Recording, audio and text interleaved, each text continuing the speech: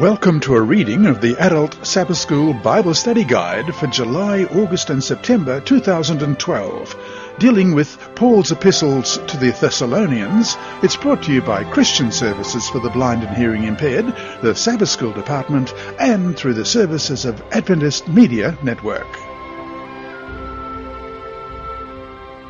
Lesson 10, September 1 to 7, Church Life, 1 Thessalonians 5, 12 to 28. Sabbath afternoon, September 1. Before we start, let's pray. Our Heavenly Father, we open your word again. We are listening to what Paul is saying to the Thessalonians, and he gives praise to the members in Thessalonica. But he also gives them warnings, and as we look at some of these this week, we pray that your Holy Spirit will be here to guide and bless our study of your word. We pray in Jesus' name. Amen. Our memory text this week is 1 Thessalonians chapter 5, verses 20 and 21. Do not despise prophecies, but test everything. Hold fast what is good. Let's try that again. 1 Thessalonians chapter 5, verses 20 and 21. Do not despise prophecies, but test everything. Hold fast what is good. And the key thought for this week is, Paul gives these Thessalonians, both leaders and lay members, very practical as well as spiritual advice about how to relate to one another. Paul concludes his first lesson to the Thessalonians with 17 admonitions in 1 Thessalonians 5, 12 to 22, followed by a closing prayer in the next 5 verses. This week's lesson begins with 3 admonitions regarding the attitude of local church members toward their leaders. These admonitions are followed by 6 imperatives regarding how local church leaders should behave toward their people. 8 brief admonitions follow in the next 7 verses. These can be organized into 2 groups: 3 counsels on maintaining a positive Christian attitude, and 5 on how to relate to new light in the form of prophecies. In the concluding prayer, Paul summarizes a main theme of this letter, that believers in Thessalonica and beyond would continue to grow in holiness until the second coming itself. In other words, they are to live every day in preparation for the Lord's return. In one sense, what could be more of a present truth message than that?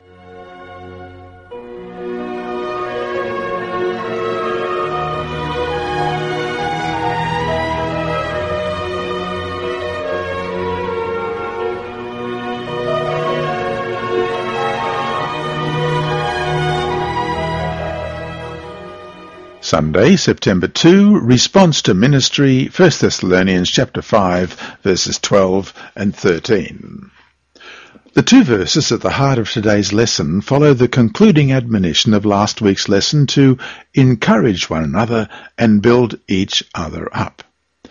This work takes place in local churches, in the process of mentoring and discipleship. The lesson today focuses on how disciples should respond to the efforts of their leaders and mentors. Question. Read 1 Thessalonians 5, verses 12 and 13. What is Paul's basic point, and how should we apply it to ourselves? In what ways can you better work with, support, and love those who are over you in the Lord? 1 Thessalonians 5, 12 and 13. And we urge you, brethren, to recognize those who labor among you and are over you in the Lord, and admonish you, and to esteem them very highly in love for their work's sake. Be at peace among yourselves. The structure of the Greek of verse 12 indicates that the 3 phrases in the second half all refer to the same group, the local leaders of the Thessalonian church.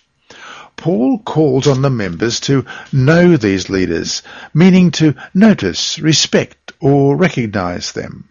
The implication being that perhaps some in the church were disrespectful of authority. The word admonish has the connotation of instruct, warn, or even knock sense into. Paul acknowledges here that church leaders will often need to exercise tough love. This kind of leadership is not always welcome, yet Paul goes on in verse 13 to ask the members to highly esteem their leaders on account of the difficult issues with which they have to deal. Paul wants all the members of the church to be at peace with one another. The language of these verses reflects ancient strategies for dealing with people.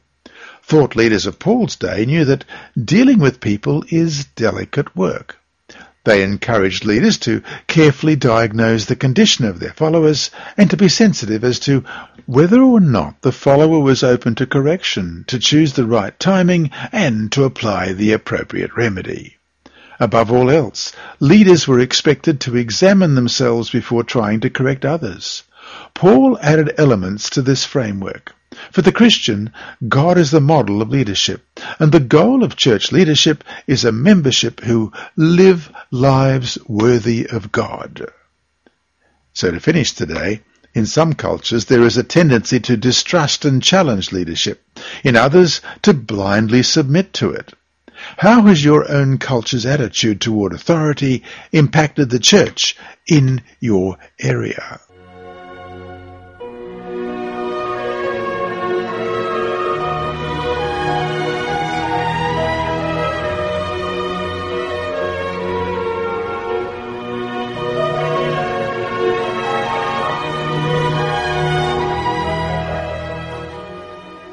Monday, September 3, Providing Ministry, 1 Thessalonians 5, 14-15. In verses 12 and 13, Paul addresses ways in which members in the church should treat their leaders. In today's passage, 1 Thessalonians 5, verses 14 and 15, Paul turns his attention to the leaders of the church and how they should treat those under their care. Question. Read 1 Thessalonians 5, 14 and 15. In what ways does Paul admonish church leaders in regard to their treatment of members? Look at the principles there. How can we apply them to ourselves, whatever our role may be in the church? Meanwhile, how should we apply these principles at work, at home, at play, and wherever we find ourselves? Let's look at 1 Thessalonians 5, 14 and 15. Now we exhort you, brethren, warn those who are unruly, comfort the faint-hearted, uphold the weak, be patient with all. See that no one renders evil for evil to anyone, but always pursue what is good, both for yourselves and for all. And we'll compare that with Matthew chapter 5, verses 43 to 48. You have heard that it was said, you shall love your neighbour and hate your enemy. But I say to you, love your enemies, bless those who curse you, do good to those who hate you, and pray for those who spitefully use you and persecute you, that you may be sons of your Father in heaven. For he makes his sun rise on the evil and on the good, and sends rain on the just and on the unjust. For if you love those who love you, what reward have you? Do not even the tax collectors do the same? And if you greet your brethren only, what do you do more than others? Do not even the tax collectors do so? Therefore you shall be perfect, just as your Father in heaven is perfect. Paul encouraged the leaders in Thessalonica to warn those who are unruly. The unruly were members who refused to support themselves, who were willfully difficult to deal with, and who had to be confronted. In contrast, Paul instructs the leaders to encourage the timid, help the weak, and be patient with everyone. The timid are people who have little self-confidence or sense of worth. They are anxious and worried about many things. Such people matter to God, so leadership should encourage them. The weak are those with moral and spiritual limitations. They are gullible, easily discouraged by hardship and fearful of the unfamiliar. Their hearts might be in the right place, but they lack knowledge and are troubled by the past. They need help to survive. Paul directs church leaders to be patient with everyone. While the first three counsels in verse 14 are fine-tuned to meet various conditions, patience is always appropriate for pastoral care. Paul probably continues to have leaders in mind in verse 15. Whenever caregivers are attacked by those who don't appreciate their admonitions, they may be tempted to retaliate. But when leaders retaliate, it demonstrates that their leadership was not motivated by the Spirit of Christ. It is crucial to sound church leadership to keep the good of others in mind. Verses 12 to 15 presume that there will be mentors and disciples in the church, and it is important that there be a lot of respect and patience in those relationships. But we should not forget 1 Thessalonians 5:11, which says, "Encourage one another and build one another up." Pastoral care will often go both ways. There are times when the mentors need to be mentored.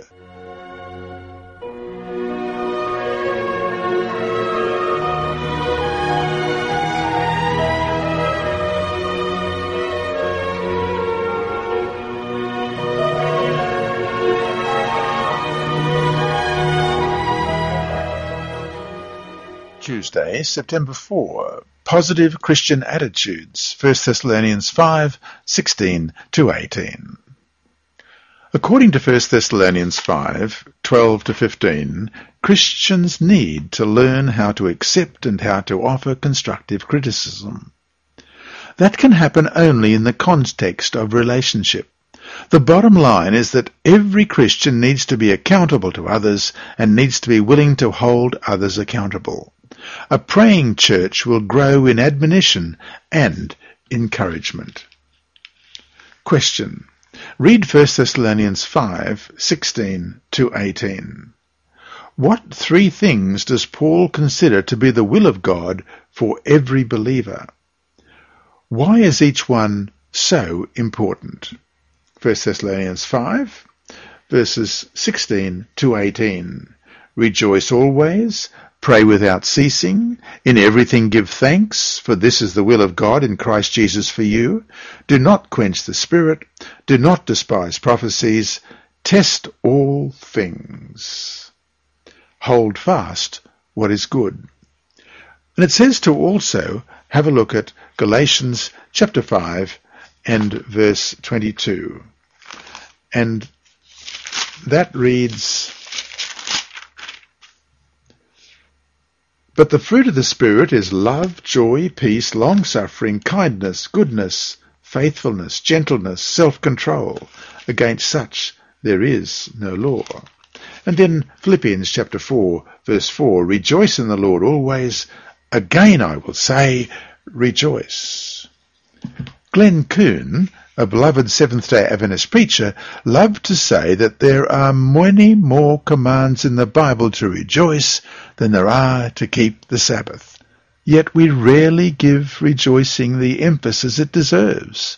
Joy in life is a fruit of the Spirit, Galatians 5:22, and Spirit-filled joy is possible even in suffering. Paul certainly was a model of what it means to pray without ceasing. 1 Thessalonians is saturated in prayer, as we have seen. Here Paul invites readers of his letter to follow his example. Thankfulness is another positive Christian attitude that Paul exhibited. At the root of pagan depravity was a lack of gratitude to God. According to Thomas Erskine, in the New Testament, religion is grace and ethics is gratitude. Quoted in F.F. Bruce, Paul, the apostle of the heart set free. Page 19. It is interesting to note, then, that the Greek words for rejoice and be thankful have the same basic root. The key to godly rejoicing is a continuing spirit of thankfulness to God. Open your eyes. The gifts of God are all around us. We just forget to thank Him for them, often because we're so focused on the trials and struggles of living. If we would cultivate an attitude of thankfulness to God more and more, our walk with Him would be much closer and our lives filled with joy. So to finish the day, make a list of 10 things for which you are thankful. Be very specific. Then, make each of these the centre of a short prayer to God. Notice the changes that will come in your whole attitude and outlook. This practice can show you just how crucial thankfulness is in our experience with God.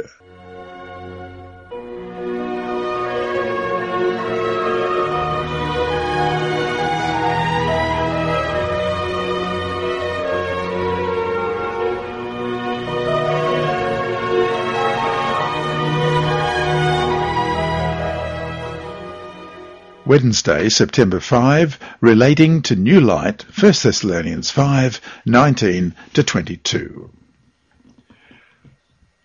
Do not quench the Spirit. Do not despise prophecies. Test all things. Hold fast what is good. Abstain from every form of evil. 1 Thessalonians 5, 19 to 22. What is Paul saying to us here? How can these words be applied to our experience? What form of evil must you, in your own situation, work hard to avoid? In 1 Thessalonians 5, 12 to 15, Paul was admonishing the church. In verses 19 to 22, he brings up another form of admonition, the gift of prophecy. The two negatives with which he begins this section are both continuous in emphasis. Stop quenching the Spirit and stop despising prophesyings. He's basically telling the Thessalonians to stop something that they were doing on a consistent basis. Though we don't know what specific issue Paul was addressing, he seems to be telling them to be open to more light, while at the same time he's telling them to test it, just to make sure it is indeed light. There are various ways to undermine the gift of prophecy. One of these is to quench the Spirit. We do this when we ignore or resist the work of a true prophet. Look at all the opposition, even from within our own ranks, to the prophetic gift we have been given in the life and ministry of Ellen White. A second way to undermine the gift of prophecy is to accept what is said but misinterpret or misapply it. We can approach a prophetic message with an open mind, but apply what is said inappropriately to the immediate situation. This is something about which we as Adventists need to be very careful. We have been given a wonderful gift. We don't want to undermine that gift by misusing it. A third way to undermine the gift of prophecy is to give prophetic authority to persons or writings that have not received the gift from God. The church must be continually vigilant, testing everything in order to see whether the prophetic message builds up the church. So, to finish today, what has been the impact of Ellen White's prophetic ministry in your own life? Bring your answer to class on Sabbath.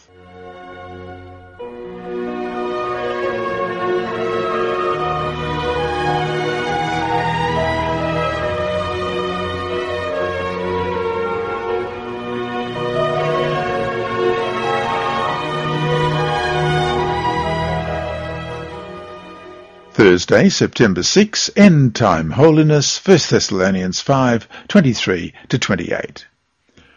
Question. Read 1 Thessalonians 5, 23 to 24. What does it mean to be sanctified holy and preserved blameless at the coming of the Lord? Shouldn't we be that way even now? Verse 23. Now may the God of peace himself sanctify you completely, and may your whole spirit, soul, and body be preserved blameless at the coming of our Lord Jesus Christ. He who calls you is faithful, who also will do it. In today's passage, Paul returns to the language of prayer. His style is similar to that of 1 Thessalonians 3, 11 to 13. His main theme is also similar, being found blameless in holiness at the second coming. Paul makes a transition here from what the Thessalonians are supposed to do to what God does in us, holiness, and for us, the second coming. Believers have often disagreed as to exactly what this text says about the nature of human beings and the kind of character they can expect to have when Jesus comes. In our brief encounter with this passage, we will focus on what can be said clearly on the basis of this text. Paul is saying that what God does in believers should extend throughout the entire person. Every part of the believer's life is to be affected by sanctification as the return of Jesus approaches. In speaking of spirit, soul, and body, Paul is not attempting to be scientific and precise about the various layers of the human person. In biblical thought, mind and body are a unified whole, not parts that exist separately. Rather, he was expressing that every part of our mind and body is to be submitted to God.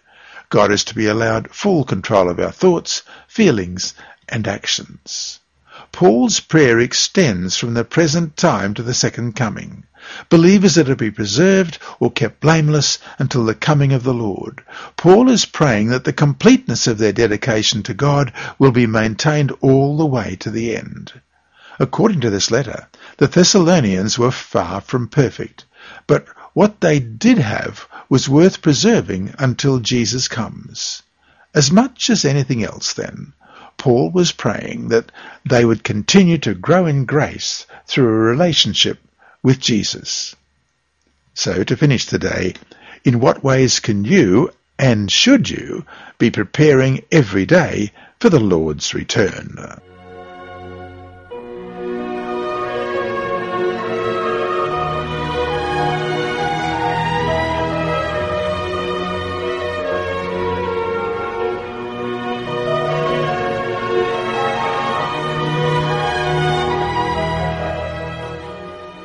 Friday, September 7. From the book The Desire of Ages, page 73, as a child, Jesus carried into his labour cheerfulness and tact. It requires much patience and spirituality to bring Bible religion into the home life and into the workshop, to bear the strain of worldly business and yet keep the eye single to the glory of God. This is where Christ was a helper. He was never so full of worldly care as to have no time or thought for heavenly things. Often he expressed the gladness of his heart by singing psalms and heavenly songs. Often the dwellers in Nazareth heard his voice raised in praise and thanksgiving to God. He held communion with heaven in song, and, as his companions complained of weariness from labour, they were cheered by the sweet melody from his lips. His praise seemed to banish the evil angels and, like incense, fill the place with fragrance. The minds of his hearers were carried away from their earthly exile to the heavenly home. And from the book Ministry of Healing, page 251, nothing tends more to promote health of body and soul than does a spirit of gratitude and praise. It is the positive duty to resist melancholy, discontented thoughts and feelings, as much a duty as it is to pray. And that brings us to our 3 discussion questions for this week. 1. As a class, go over your answers to Wednesday's final questions. Look at it in 2 ways. What has been Ellen White's impact on our church as a whole, and how has her ministry impacted our lives as individuals? 2. Dwell more on this idea of how our culture's attitude toward authority affects our attitude toward authority in the church. Does our culture incite us to disrespect authority or to pay too much deference to it? How can we strike the right balance? 3. How can your local church do a better job of mentoring new believers in character growth? What kind of spiritual leadership training is needed? And to summarize this week's lesson, in this week's passage, 1 Thessalonians 5:12-27, Paul addresses a variety of issues, but he is particularly focused on the spiritual quality of local church life. Believers at the local level are to mentor each other and be joyful and thankful. They are also to be open to new truth, particularly prophetic truth, yet careful and thoughtful in their evaluation of new ideas. Above all else, Paul calls for complete submission to God in every area of personal life with an eye toward the return of Jesus.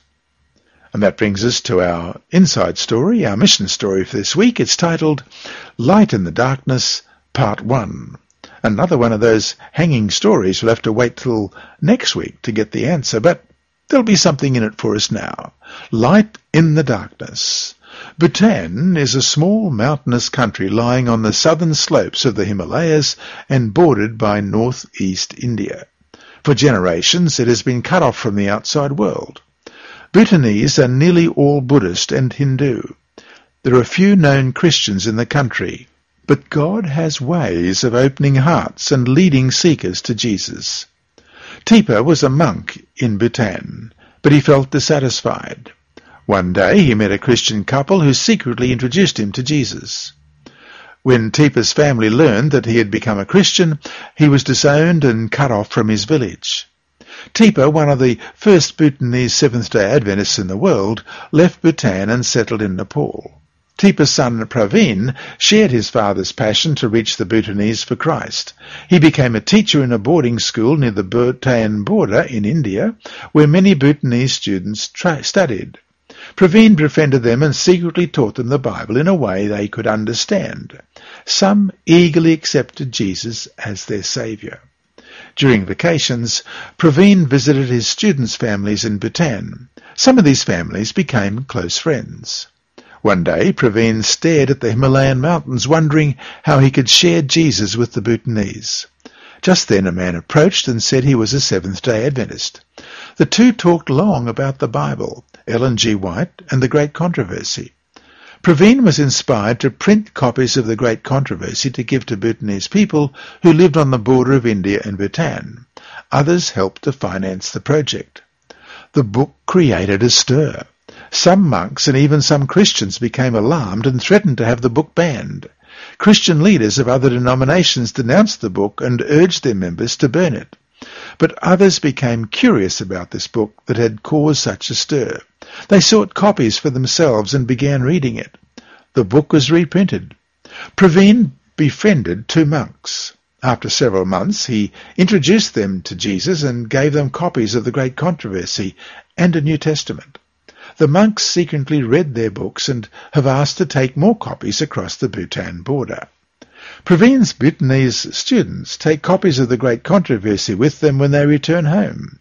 They share the books with family and friends, and in this way God's truths have entered Bhutan. And this story is to be continued next week. Don't miss next week's lesson.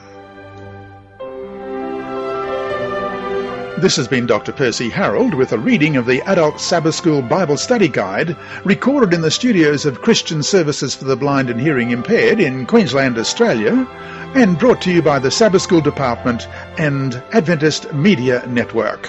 Remember, God is still faithful.